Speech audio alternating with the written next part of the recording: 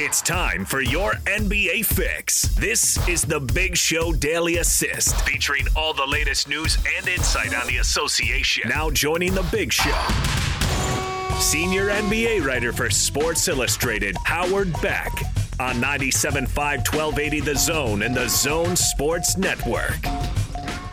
Happy Friday, Howard. How are you? Doing all right, guys. How are you? Hey, we're doing terrific. We're finally getting some nice weather here in Salt Lake. Hey, curiosity question: what's spring in New York like? Is it nice? It's a trick question. It depends on the day. Like a couple days ago, it dropped into the 40s again here, and it was just brutal. And like the 40s, you know, if it's the middle of winter, a 45-degree day here, people are like in shorts. Like it just feels great. Like, okay, it's sunny and 45.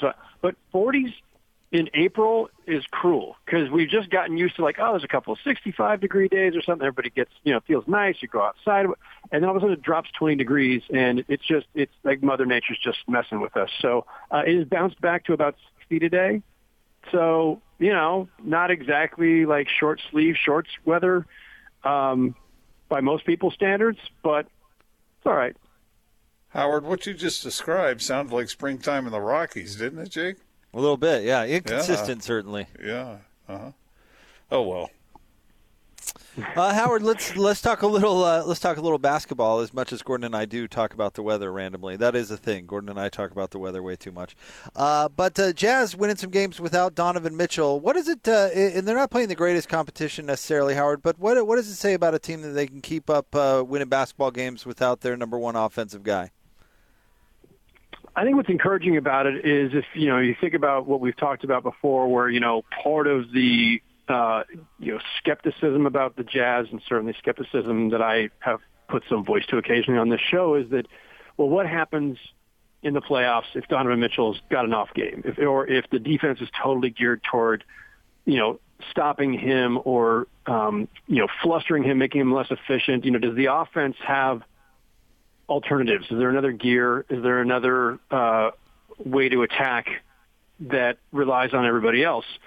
And so winning without Mitchell right now, I'm not saying it's some sort of preview or guide for the postseason, but I think it does build confidence and it does show that they've got some alternatives. You don't want to be too dependent on one player when it gets to the postseason. And, you know, we're getting close. Howard, there's no way you can answer this question directly or with exactness. But do you have a feeling for now the Jazz 44-15? They're 2 games up on the Suns with 13 games to play. You think they're going to take the top spot in the West? What's your gut telling you? I have not looked at remaining strength of schedule recently. That would be one thing to consider. Obviously, I'm going to actually pull it up while we're speaking. My recollection is that Utah had one of the easiest schedules in the second half of the season anyway. And it looks like they're still, they've got like the third easiest schedule, and Phoenix has, the 5th hardest schedule from here on out. Mm-hmm. So, based on that, I'm going to say that the Jazz probably are going to take the top spot. It's weird, though, because the Suns, you know, Jake and I keep watching the Suns, and they lost to the Celtics, but that win over the Sixers wasn't bad, and the win over the Bucks wasn't bad either. I mean, the Suns, we get the feeling that this team, I know there are doubts sort of to sweep away still, but that team's good. Yeah, the Suns are legit. I mean, guys, I cannot remember a year where the top 2 seeds, and if it turns out that, the Clippers could still, I guess, overtake the Suns or something. But assuming things hold, a year where the top 2 seeds are both teams that nobody saw coming, like that Utah was going to be good, fine. That the Suns were going to be a playoff team, fine. But that they would be the top 2 seeds, nobody saw, nobody expected, nobody could have predicted, not even those teams. And as a result, it's hard for everybody to assess both of them. And so Phoenix is absolutely legit, though. Again, like the Jazz, they're not built like the typical modern-day contender with like 2 or 3, top 10, top 12 guys or whatever. This is, again, it's not LeBron and AD. It's not Kawhi and Paul George. It's not, it's not the Warriors super team. It's not the Heat super team. but the Suns have Devin Booker, and it's not to diminish Chris Paul, but like he's a much older Chris Paul. He's going to the Hall of Fame, and he's still playing at an incredibly high level, but this is not prime Chris Paul. So they've got one star and a bunch of really good players around him, much like the Jazz have Donovan Mitchell and Rudy Gobert, who are, especially in Rudy's case, as we've talked about, is a different kind of star. So it's not the prototypical build for a contender for either of these teams. And so all the analytics would tell you that these are legit contenders, and these are teams that are both strong at both ends of the court. But I think it's still going to be, well, let's see what happens in the postseason, and the West is really weird right now because the Lakers are at the bottom part of the bracket, probably going to end up in that 4-5 matchup with Denver.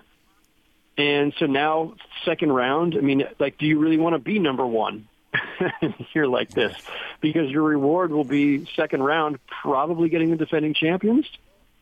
That would be a reasonable expectation. Nuggets, Lakers over Nuggets without Jamal Murray, and then second round for Utah ends up being the Lakers. All the questions about are they legit and can they knock out the more star-studded teams? We'll find out sooner than later. Speaking of star-studded teams, I saw that James Harden had a setback with his hamstring. Are we getting to the point where we might not see a full-strength Brooklyn Nets team this year? Possible, with only a few weeks left. This has been the story of their season, and I know everybody's downplaying it. Well, when you have that kind of talent, it doesn't matter. They don't need to play together. I think that's crazy. Look, chemistry alone can't make a less talented team, into a contender, right? But having the most talent doesn't mean that chemistry doesn't matter anymore. You still need to figure out. It's not just pecking order or roles. It's rhythm with each other. It's reading each other. It's what you do in crunch time. It's about kind of muscle memory in a way. And so, again, among the other things that we've never seen before, I don't think I've ever seen a team put together like this, kind of on the fly, where these three stars came together. Granted, two of them were already in the roster, but Durant had missed an entire season. But it's as if this team was formed 3 months ago. Mid-January, they get Harden. So Harden, Durant, and Kyrie come together mid-January, play whatever it's been, 17 games together over 3 months, and that's it. And now they're going to go into the playoffs? I think there's legitimate or should be legitimate concerns. I don't think it's as simple as, well, they're supremely talented, they'll be fine. And they might be. It's great having three guys who are all go-to guys in crunch time. But I think Philly and Milwaukee can make a better case for just cohesion and stability and kind of a knowledge base of playing with each other. Howard, are you surprised that the Nuggets have won 4 straight after the loss of Jamal Murray? I'm not surprised, and it's still, it's a short spurt, and then they're good wins. I think it speaks well of them. But the one thing I said when he went down was, everybody immediately wrote them off as contenders. And I said, look, I get it. They're probably not going to win the West now. And they had a legit shot before he went down. They probably went without their second best player. On the other hand, they've got some pretty nice depth. And picking up Aaron Gordon at the deadline, I think, certainly was some help. And Jokic and Michael Porter Jr. give them a lot of firepower. So I thought they still have, a chance. Things have to break their way, but they've got a chance. This is a really good team. And so, I even though if it's a 4-5 Denver versus LA, I'm going to expect, if the Lakers are healthy, it's for them to emerge. That's not really a knock on the Nuggets. And I do think the Nuggets still have a chance. Is Steph Curry playing well enough right now, Howard, that you don't want to draw Golden State in the playoffs? Well, that's one of the other weird things when I was saying, the West is so weird. Like, as you look over the standings and the bracket itself, there's a lot that's still in flux. And, yeah, the 8th seed, we don't know who that's going to be yet. It's probably one of three teams: Memphis, San Antonio, or the Warriors. And yeah, I mean, I don't. If I'm the one seed, that's not the way I want to open the playoffs. The Warriors, that roster is pretty poor overall, but we've seen what Steph is able to do and the level he's playing at. There's always the chance when you're playing against a player of that caliber that they can potentially pull the upset. I wouldn't expect it. I don't think that's what will happen, but Steph Curry is not the guy you want to draw in the first round, even with this roster around him. Well said. Another team that's not too far from where you are, Howard, the New York Knicks. I mean, they've always sort of been sort of going beyond expectation, but winning 8 straight now? What's going on with that team? They're way better than we could have known even a couple months ago when they got off to a really strong start, and some of it was the almost expected version of this, right? Tom Thibodeau comes in, preaches defense, demands, that these guys play up to a certain level, and get some of his guys in here. Taj Gibson, trade for Derrick Rose. And so some short-term burst was not out of the question. Whether it was going to be sustainable was always the curiosity. So the defense has sustained much longer, at a high level than I think anybody, certainly that I expected. And then Julius Randle. I mean, Julius Randle has worked his way into the All-NBA conversation. That's going to be tough for him to actually make it because there's a ton of forwards who are deserving. But I don't know, again, all the other unusual things about this season. This is a theme. Julius Randle is in year 7 and made this crazy leap from really good, solid player who you might want as your third or fourth guy to being a leading man. I don't know if he's a leading man on a contender, but whatever. Who cares right now? His three-point shooting has taken a leap that is almost never seen for a player who's been in the league this long. His defense, probably in large part because of Thibodeau, has taken a leap. He's become a great passer. His assists are way up. He's just this do-it-all, hub of that offense now. And so the two things that you could not have known for sure would be whether they could play defense at this level without, a defensive profile. Like, they had a couple defensive players, but you didn't really think this team had a defensive profile in terms of personnel. They have kept it up. You didn't know if Julius Randle could keep playing at this level, given that the first 6 years of his career, he was never anywhere near this level. So these are things you can't see coming. This is why sports are so much fun. This is why it's great. You can't you can analyze everything to death and still not see everything coming. So they're legit. I don't know where they'll finish. It's still very packed up in the East standings, from about 4 where the Knicks are now all the way down through. I mean, there's like a half a game or so separating, or game and a half separating 4th and 7th. And there's, look, there are teams behind the Knicks that have absolutely underachieved, which has helped them. And it's not to diminish what the Knicks have done, but it's just a fact. The Celtics have underachieved. The Heat have underachieved. The Pacers have underachieved. The Hornets have overachieved, but noting them because they're in that same stratosphere there, or that same strata of the standings, where I think there's just going to still be a lot of movement over the next few weeks. So we'll see where the Knicks finish, but they're going to be in the playoffs and ending the second longest drought in the NBA. Phoenix having Sacramento has the first longest drought, and then it's the Suns and the Knicks. So the Knicks have the third longest drought, and so 2 of those 3 will end their droughts, and it will just be the Sacramento Kings. Howard, the Jazz have 2 games coming up with the T-Wolves Saturday and Monday, and curious to your thoughts on Anthony Edwards and what you've seen out of him. I mean, we've all kind of seen the highlight dunks, but what do you think about his potential? He's been amazing. He's been a revelation. I talked to people earlier in the season who were pretty down on him, and he obviously got off to kind of a slow start. But I mean, the more he's had the ball in his hands, and the more rope they've given him to just kind of do his thing, he's been great. He's obviously a really exciting player. He's a lot of fun to watch, and I always say, like, if you're going to have a team that's losing a lot of games, at least be entertaining. Maybe from a competitive standpoint, they're not night in, night out, but they, he can put on a show, and he does. I don't know what his ceiling is yet. Is he going to be just, a highlight reel, Can he be a perennial all-star? Something more? Those are the questions that we won't know for some time. Howard, you were talking earlier about Julius Randle and his advancement after being in the league a while. The Jazz have a couple of players coming off their bench who have been mentioned as possible Sixth Man of the Year award winners, namely Jordan Clarkson and Joe Ingles.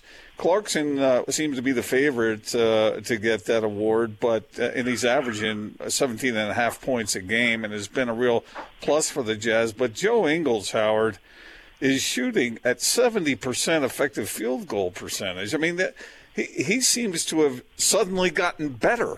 And I know these things don't happen suddenly. They probably worked their butts off to get this done. But the combination of those two players working hard and Quinn Snyder being willing to utilize them to their strengths seem to be making a difference, even though Joe is like 55 years old now and Jordan has been in the league for 7 years, you know? Yeah, I mean, I think some of it is just the system that they have deployed this year, and they have made it a priority to create a lot of open shots on the perimeter, and Ingles doesn't need he doesn't need a formal invitation, right? So maybe he's somebody's broken this down somewhere, I'm sure, but maybe he's got more open shots than he had in the past, and maybe it's just that. I don't know. Is it? Sometimes it's not a guy shooting better. Sometimes it's a guy getting better shots, right?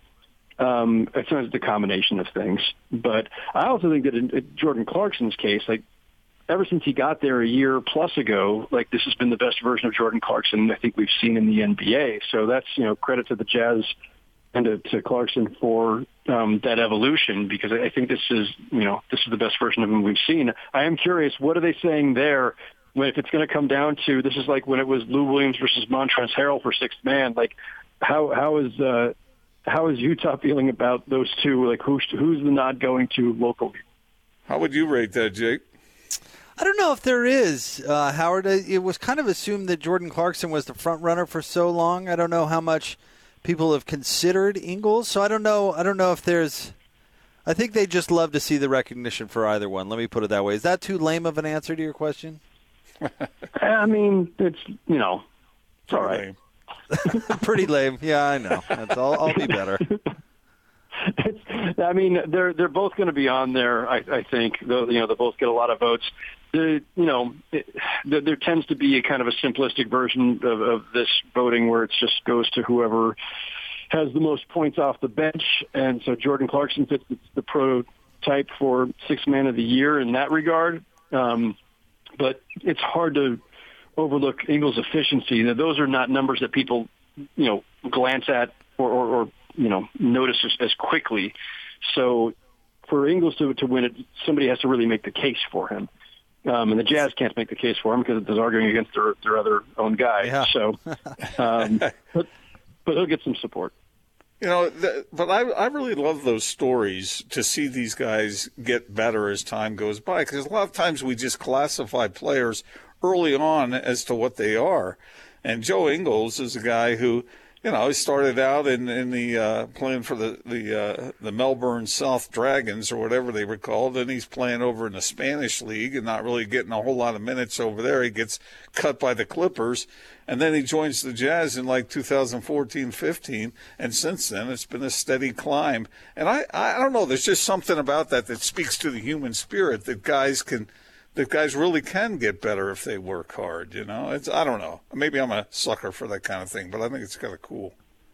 No, but you're not. I mean, and I think that's real, and I think it's important, and it's why I always try to remind myself and remind fans that we can't judge guys too harshly their first year or two in the league. That you never know when a guy is going to blossom or who's going to work how hard, when something falls into place, something clicks, or maybe you just need to be on a different team, maybe you needed a different coach. And sometimes it is just a matter of how hard a guy works in the off season. And so, these things aren't static. Howard, you are the best. Thank you so much as always, and enjoy your weekend. Appreciate it, fellas. You too. Thanks, Howard. Howard Beck, senior NBA writer for Sports Illustrated. Yeah, I don't know, Gordon. That's an interesting question. Is the fan base divided? Are there Camp Ingles and Camp Clarkson? And he's right about the franchise. The franchise can't really lobby because, what, are you going to lobby against your own guy? Well, I just watching that game the other night. And I know it was against Houston, but Jordan Clarkson is effective like he typically is. He's had some really hot streaks, and he's gone through some periods where he wasn't shooting quite as well. But Joe Ingles right now, if you just see him launch a three, don't you just sort of figure it's going in? I mean, the odds are just as good that it's going to go in from distance, which is pretty rare. And so, I mean, Joe's playing terrific. The only criticism I can find for Joe is that every once in a while his passes are a little too casual. But, he's the Jazz's third point guard. He really is, behind Mike Conley and Donovan Mitchell. And oftentimes he initiates the offense, so it's more than just being a catch-and-shoot guy from three. We see him in the pick and roll with Rudy Gobert and others. He's a valuable cog with the Jazz, and I think when the Jazz extended him at that pretty nice contract, some people wondered whether he was worth it, but sure seems like he is. I seem to remember an argument you and I had when one of us said he should just stand in the corner and shoot threes, and the other of us said, boy, his game is about so much more than that. That'd be wasting Joe Ingles. I think you were arguing with somebody else over that. Wonder who that was. Yeah, maybe that must have been Johnny Lightfoot. Probably. All right, we'll have more Big Show coming up next. Stay tuned. 97.5 and 1280 The Zone.